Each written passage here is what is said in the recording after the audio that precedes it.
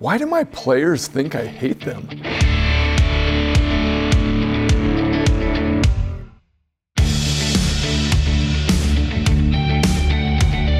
Steve, that's a terrific question, and I got to ask it back to you. Did you ever feel that way? Will you pass me the diffuser? The diffuser? Sorry, what do you need the diffuser for? Sorry, I didn't answer your question, but what do you want the diffuser for? I just feel the electrons, the vibrations are out of control right now. This is This is an emotionally charged it is. Subject that we're dealing with. Very. But for everybody involved, it's emotionally charged for parents, for players, for coaches. And this time of year especially, we're getting down to it. It's February.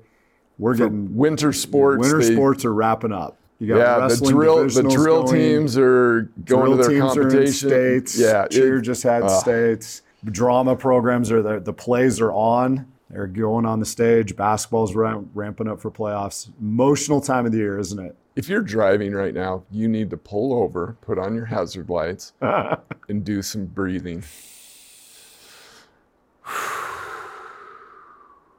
I feel better now. See, there's your diffuser. Yeah. So this episode, we're excited to bring this episode because we jump on, where are we picking up today?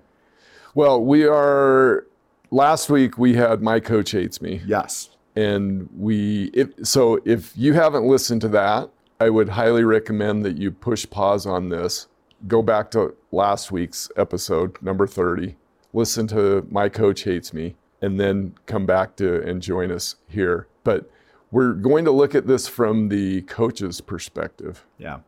And go ahead. You were. Well, I was just going to say two things. One, before we even get started with this, we want to acknowledge that whatever you're feeling as a parent listening to this, as a player listening to this, as a coach listening to this, what you're feeling is important and it's significant. And we want to honor each one of you for the hard work that you've put in to get to this point. Because when emotions get high, it's usually because people are doing something they care a lot about. You're invested. Absolutely. And every person listening to this is invested in this. And if you're feeling the emotions, we honor you for being in a situation where you've worked hard and you care enough to be here looking to get better. Some people don't invest. Yeah, but they don't care. And they don't care. So Right. You have no investment. You have a lot of apathy. And they don't get to experience what I consider are some of these golden moments in life where we're tested and where we're striving for something. And it's especially, you and I although you are into golf. I mean, golf masquerades as a team sport because you combine scores. Golf but is so fun like that because it's a beautiful team / individual sport. It's true. Anyway, different topic, different day. But we do want to honor you for what's going on here, because this is an emotional issue. And our goal is to help provide some perspectives today that may help you diffuse the powerful emotions you're feeling. Because if those emotions are in the driver's seat, that's when bad things happen to good people all around. That's where, coaches, parents, players, we don't make the best decisions when we're super fired up emotionally. And so diffusing those emotions is critical, and perspective is one of, if not the best diffuser of emotion. I agree. Can we address the elephant in the room? Yes. Can we address the actual elephant that's in the room? Can we actually address the blind men and the elephant in the room? Yes. Yeah. If you're not familiar with the blind man and the elephant, it's a really powerful metaphor that gets used a lot for helping understand how important perspectives are. And it's like an old Indian tale. Indian fable. You want to tell us a little bit more about it? Well, it's a metaphor that it helps illustrate the whole concept of having a limited view and perspective. You have Wikipedia open over there, don't you? No, I don't. I actually. You sounded so official. I thought I was hearing a book. Oh, well, I'm sitting with Mr., PhD version of everything. And so I want to. Well, you impressed me. Very well done. But anyway, the elephant in the room is this. The blind man, the elephant, you get 6 blind men. They all come up. They've never seen an elephant, obviously. They've just heard of it. So they go to visit the Sultan and he's got an elephant. And so the 6 blind men all end up grabbing a different part of the elephant and then describing to the others what they're experiencing. And then they have this big fight about what an elephant actually is. One puts the hand on the trunk, the tusk, the side, the tail, the legs. And so you have all these different perspectives, and none of them are wrong. They're all describing the same thing. They're just grabbing a different part of the elephant. And it's only when they have a conversation about it, they're actually able to get a clearer picture of what's going on. So it's a super powerful metaphor for understanding a really complex emotional issue, which is the parent, player, coach dynamic, and so perspective's valuable. So as we want to keep that in mind, yes, because we're going to be looking at some different perspectives. Yep. In fact, what would you say is, I sound like I'm a teacher now. I feel like I'm about ready to go to the whiteboard and write today's objective is, what is our objective, Nate? What is our goal for parents, players, coaches alike, whoever's listening to this? What do we want them to get out of this episode? Perspective, more than anything else. The ability to look at this problem from somebody else's perspective. So a coach, step back and see it from the parent and the player's perspective. Players, step back and see it from your parents and from the coach's perspective. And parents, look at it from the coach's perspective. It's probably easiest for parents to see it from their player's perspective, but seeing the coach's perspective really would be beneficial for the parents. Wow, this is surprising to me, because I thought our goal was going to be, I'm right, you're wrong. No, it's not. That's the problem. That's the one. If you start chasing that, that's when the emotions get really hot and bad things happen to good people. That's why I asked for you to pass the diffuser. Yeah, we're going to need some diffusing. And please understand, I don't know if we want to call it an official trigger warning, but we're not trying to invalidate anybody's point of view with this, because everybody is experiencing this different. In fact, first story I would love to share, the last time I was a head varsity coach, didn't end the best. And I didn't get a lot of direct feedback on what had gone on. So I had to do a lot of introspection. And at some point I landed on this idea of my players felt that I hated them. And I had to ask why. And that was a really hard conversation for me to have with myself, because I always felt as a coach that I loved my players, I cared about them, and I was trying to do my best to help them out. And I feel like I let some of them down.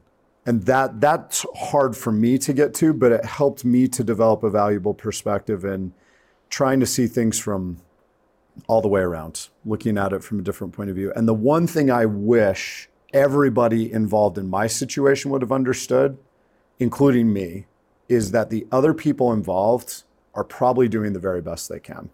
Like, that's a really great gift you can give to anybody involved, is that assume they're doing the best that they can. Parents, as hard as it might be, what if that coach is really doing the very best that they can? Would you treat them different? And coaches, players, everybody, look at everybody involved. Assume they're doing the best they can. And it changes the feeling of the whole conversation.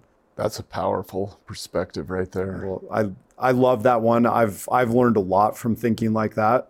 I talk to my students at school about that, where sometimes they'll get on, well, my parents this, my parent. Well, what if you looked at this and felt that your parents were actually doing the very best they could because they love you? Because you want your parents to feel that way about you, don't you? And they always have to be like, yeah, because that's their beef is, well, my parents don't think I'm trying hard, or my parents, are you giving your very best? What if your parents treated you that way? And it creates a real dynamic shift for them. And like, you can physically see it. I physically see it in my students when I invite them to do that, because they look back and they're like, wow, my parents really are doing the best they can. You've made me think of a situation I was in where I absolutely was doing something that I still to this day feel it was like for the best for our team. It actually came up at dinner last night. Uh-huh. We were after a game last night, and this was a pretty cool experience for me and many players. They did a little 25th anniversary for the boys basketball team, and hard to believe we were a new school 25 years ago, and that's a long time. Yeah, I'm getting gray, but former players and coaches were invited back, and I know you would have been there to represent your time as my assistant, but you were You were at another game. I was currently coaching. You were currently coaching. But it was really cool. We had a lot of players come back, and they did a little thing at halftime, and it was really awesome. And talking with old players and seeing them, and we went out to dinner. There was a small group of us that went out to dinner, and if I'm yawning, it's because like we were out till 1 a.m. and just telling stories and tall tales, and it was so fun. But Purple Heart came up at dinner. And there were just smiles all around the table as this Purple Heart. And I was trying to think, I think we only did Purple Heart. I honestly believe I did it less than 5 times my entire 20 years as a head coach. And I learned it from another coach that's out of state. And I adapted it for our team. And it's designed for your best teams. Like it is designed to challenge and test your best teams. And I only used it with my best teams. It wasn't something that was done every season. There were some years where it was never done. Most years where so it was almost like a compliment when you do it. Yes, but for the teenage brain, it was viewed as a punishment. And I mean, the reason why it was called Purple Heart is, I mean, the person I learned it from, it was called Black Heart, but that was their school colors. And our school colors were purple, black, and silver. And I just thought, you know, Black Heart sounds terrible. That sounds cold. That does sound mean. It just sounds like, that sounds terrible. And so I went with Purple Heart because that was one of our school colors. I just thought, you know, it matches up. No disrespect to military service members who actually, you know, have earned a real Purple Heart, but we went with Purple Heart, had it printed on a sheet, just a big purple heart. And I remember the first time I just posted it on the whiteboard in where they would see like the practice plan and just put a Purple Heart up and didn't say anything. And then at the end of practice, I explained what it is. And basically what it is like a 15 to 20 minute additional conditioning period. Nice. That involves some actual basketball skill, and there's levels to it. And you have to complete the levels, and they're taxing physically. Like it is hard, it's not easy. And you have to complete this certain level. When you get that done, you just go right into the next thing. And there's constant movement, constant motion. And if you were to do this at the beginning of practice, it would just seem like a rigorous warm-up. But this is at the end of practice.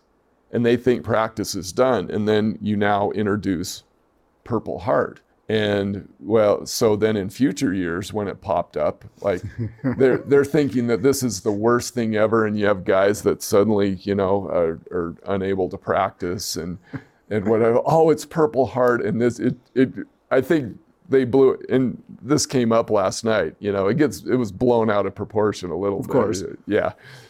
But in my mind, it was successful. And they're now looking back at this some 15 years later, some of these players, and they're smiling about it and talking about it. It was a great unifier. It was a team building, team bonding situation because everybody had to contribute. You couldn't have a weak link, and you had to pull each other to the finish line. But I can see from their perspective that just on the outside, or if somebody were to just explain the raw components of it without any context of why are we doing this, you could actually look at this and think, oh my gosh, this is just unnecessary. This is unnecessary abuse. This is just, he's punishing them. He hates them. He doesn't like his players. He's mad at them. This is his way of exercising undue influence, improper influence upon his players. Power differential. It's a power grab. When in reality, it was like this made us better. Yeah.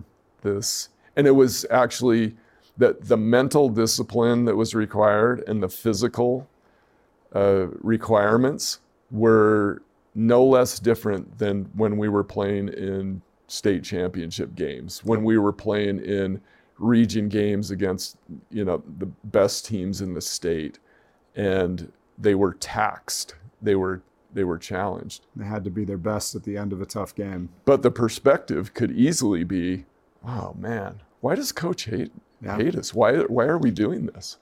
Yeah, that's a great story, because being able to look at something like that, what if, again, going back to these questions you can ask yourself to help diffuse some of the strong emotions that come up, what if the coach is pushing them to try to help them be better? What if that's another way? And one of the perspectives I think that gets missed a lot, and it's getting worse with time, not better. Coaches are under so much pressure.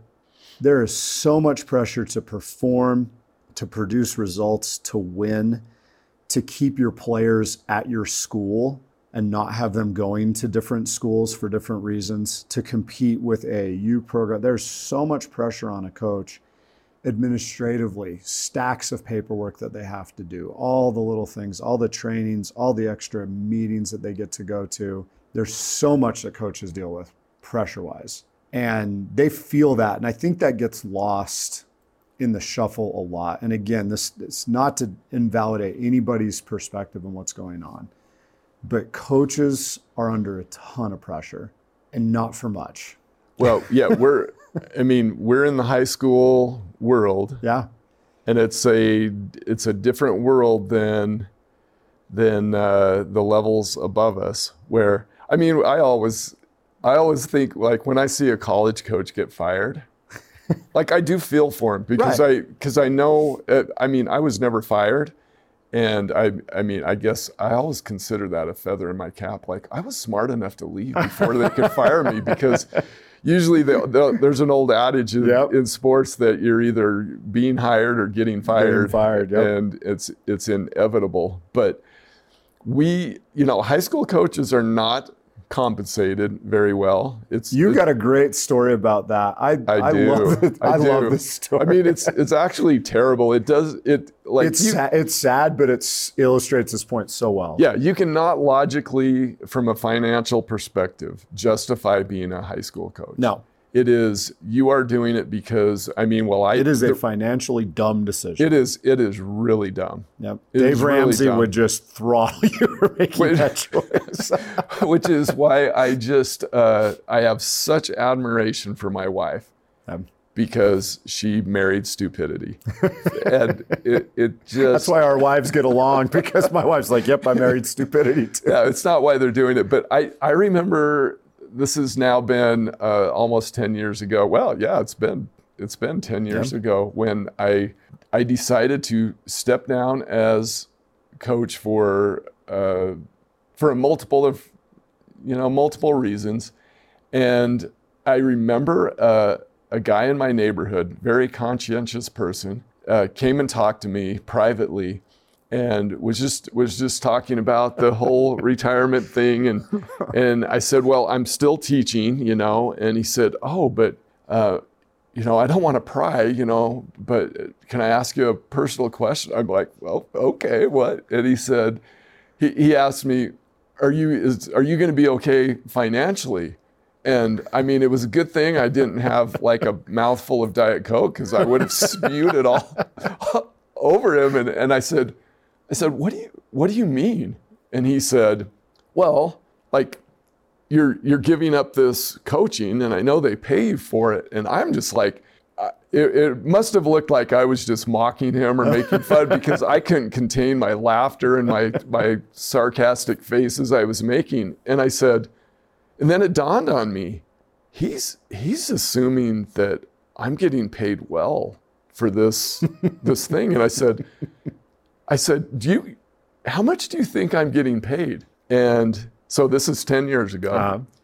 It hasn't changed much. No. I know despite inflation. I know of one school district in the state that did improve it, but it's still, so from a percentage basis, you would say, oh, wow, that's a great improvement. But overall, it's not very well. But anyway, so back to the story. He said, well, he started adding these qualifiers. He said, well, you've had a lot of really good teams. So now I'm sitting there thinking, oh, he thinks I'm being paid based upon merit and success and wins and those things. And he goes, and it's like, this is one of the largest schools in the state. You're like, you play the best competition, like your longevity, you've been there a long time. And I'm just like still laughing. He's going like, Steve, why are you laughing? And I said, how much do you think they're paying me?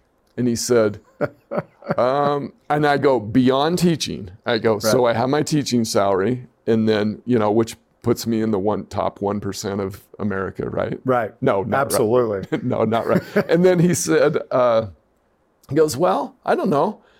I'd say like 15 to 20,000 extra. Every coach listening right now is laughing their heads off. I was like, I peaked at 3,100. It's basically just a percentage on, how long you, and so that is for the year. That's for the calendar year. That's in my district. We were on 1 year. We were on 1 year coaching contracts, and it was separate from. Yeah, there's no multi-year contract. Yeah, there was no shoe deal. There was no, and he was stunned, and the next line that he said was so telling to me, and it was so awesome. He said, "Oh," I said, "Yeah, I'm going to be fine. I'm going to be. We'll be all right. I'm going to be okay." And he said, "Wow, I should have been nicer to my son's soccer coach, because he had a son that played high school soccer at the same school, and he's like, I should have been nicer. Is that true of all the coaches?" I said, "Yeah, that's true. It's the same for choir, dance, drill, cheer, all the sports." Yep. It's tough, man. Now, and I'm not asking for pity. I'm not asking for, we choose to do it. We choose to do it for the love of the game. And that phrase right there, sorry to jump in, but I think that's the key in the perspective shift. Coaches don't do this for the money. Like you're a high school coach because you love working with the kids, you love the game, you love competition. And I think it's important to use that as a way of approaching these tough emotions, because that guy sitting over there coaching your kids, most likely in it because he loves them. Because he loves the game, he loves the competition. He's learned something important from the game and he wants to teach those lessons. Or she, sorry. That coach is there because they like kids. They're not there for the money. So can I ask you a kitchen table question? Yes. This made me think of back in the day when I would try to, with my teams, I tried to work as much on culture and life lessons as I did defense and offense, and what we're going to try to do on Tuesday and Friday nights. And I would often talk about the kitchen table and just ask our players and say, you don't have, we're really big on the controllables, and you can't control what your parents may say about the team or another player or me or any of the other coaches, but what you say at the kitchen table, you can control what you say. And basically I was talking about gossip. What is the danger of, like, when we get ramped up as a parent thinking that the coach hates our son, or our son or our daughter think that the coach hates them, and these emotions are riding so high. How detrimental is gossip? What would you ask? What question would you ask a parent to try to stop this? Because I think we're all guilty of it. A parent sitting in the stands, sitting next to another parent who's fired up. I need a diffuser right now, because I've been in this spot too. Yes. I think we've all gossiped. Well, I think we've all. I got fired. Like, you didn't, I did. And gossip is a large part of that. Like, when you get parent groups together and they get each other all fired up about this, so like, we got to get rid of this guy, and on and on and on. And I think you once told me that there's a special place in hell for people, for people who intentionally try to get coaches fired. It's because I know for a fact you never, Steve, you never stepped into territory where it's a fireable offense, like where there was any abuse or, wrongdoing. The hardest thing for me is living in a world where I don't feel like I made any difference for any of the kids that I worked with. And that... I need to go grab, I'm going to put down my diffuser and I'm just going to go grab it. I'm going to go grab an axe right now and just chop down that tree, because that is not an actual tree that grew. What a terrible analogy But that's how I feel because of the situation that went on. And again, perspective shifts. Every person involved has emotions. That coach sitting over there has emotions as well. And I promise you, at least I can speak only from my situation, but I was never in it to hurt anybody's feelings. I was never in it to make anybody feel like I didn't love them. There's 150,000 things that I could have done different and better. But and I didn't feel like I was treated like a person in that. And when the gossip shifts to anything negative, we dehumanize any of the people involved. Mm-hmm. And coaches are humans too. And when gossip takes hold, the coach now becomes dehumanized, and now it's easier to go get rid of them because now they're just a thing. They're an object. Right. And coaches, again, not invalidating anybody else. Coaches need to think this way too, because sometimes in the pressure of trying to win and being competitive, coaches do the same thing to players. And it doesn't make it right for anybody to do that. And gossip leads down that path of we're dehumanizing people.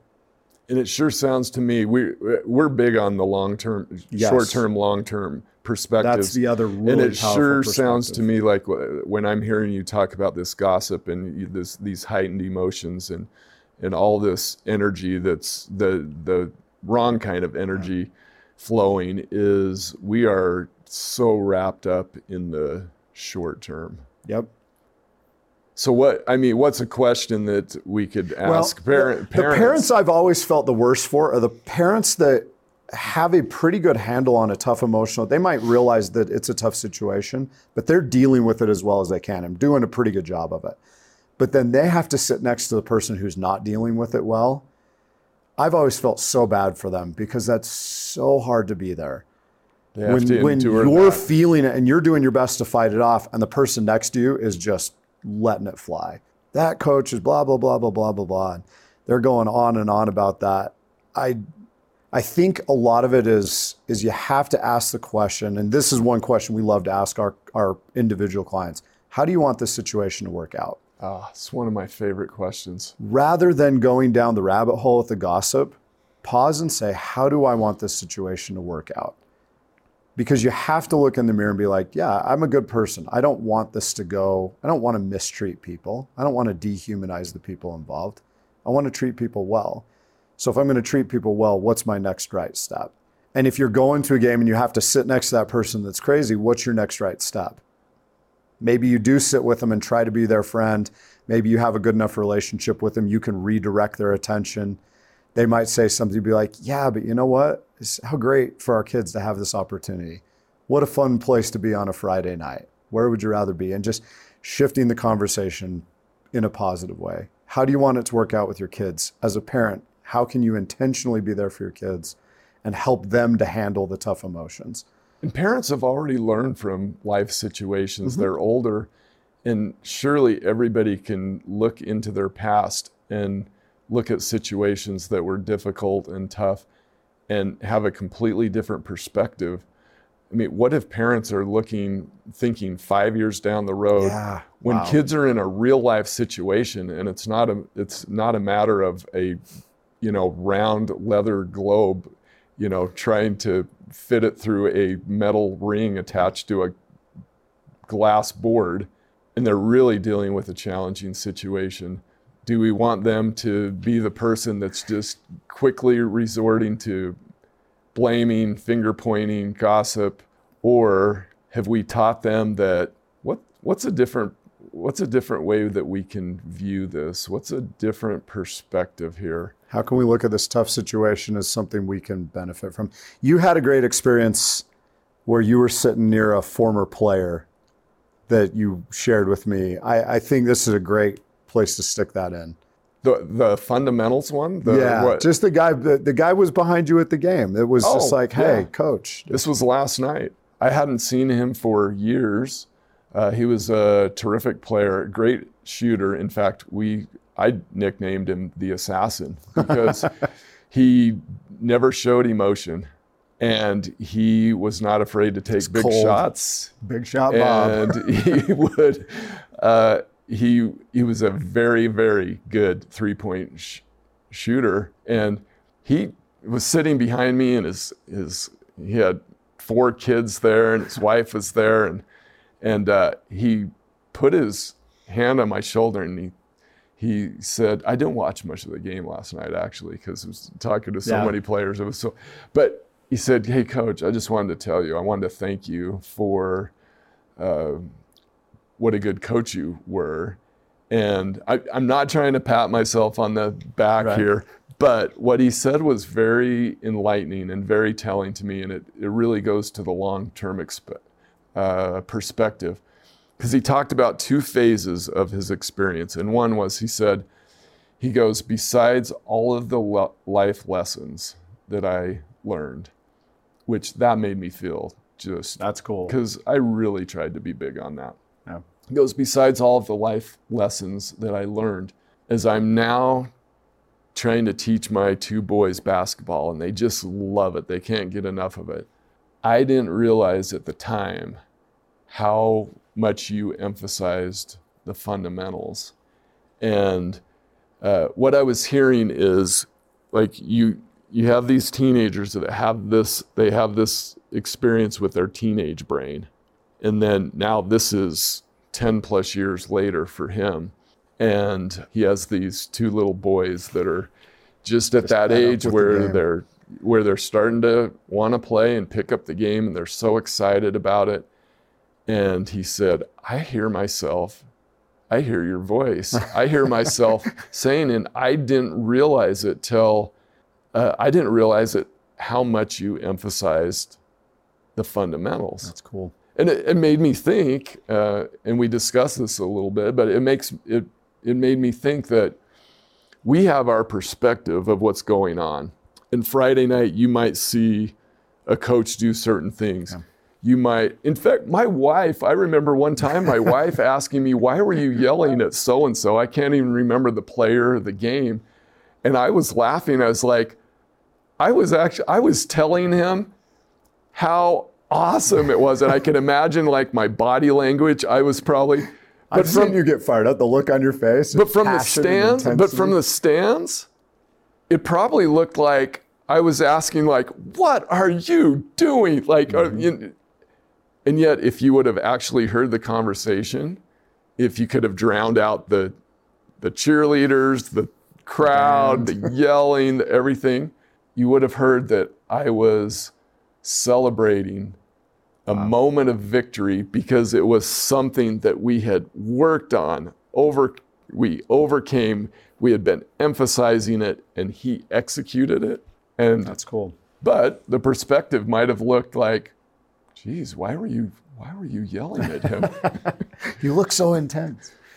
Yeah, perspective's such a powerful thing, and we'll start to wrap. If you've heard anything, if you got any comments on what you've heard today, we'd love to hear your stories. Please reach out and share.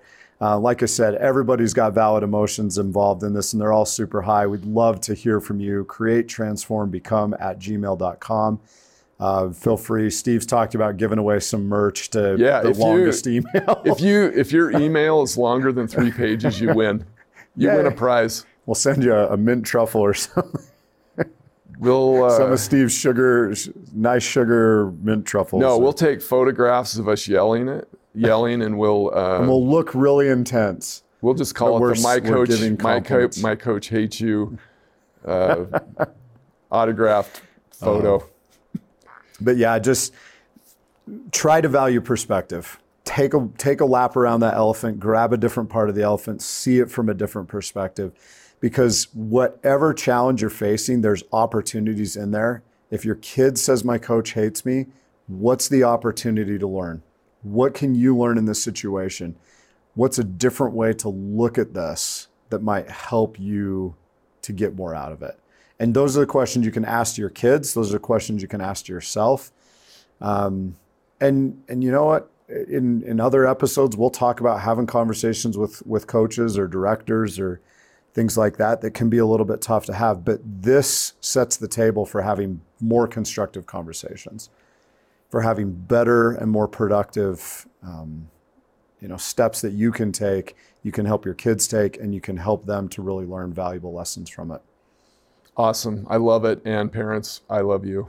Yeah, we love you so much. Keep doing it because it's the hardest job on planet Earth, and there is not a close second. We look forward to hearing from you. createtransformbecome@gmail.com. See you next time. Peace. On behalf of Steve Galley, I'm Nate Crandall, and we thank you, our loyal listeners, for tuning in to this episode. If you love what you're learning from the Stop Parenting and Start Coaching podcast, we would appreciate it very much if you would leave us a 5-star review and some glowing comments. We also encourage you to share this episode with your friends and family who are parents of athletes and performers. And if you want to explore further and see what Steve and I are creating to help thousands of parents, athletes, and performers, please visit our company's website at createtransformbecome.com. That's createtransformbecome, all one word, .com. There you will find a growing number of resources to help you elevate your performance. Thank you again for your support, and we encourage you to create a magical relationship with your athlete and performer.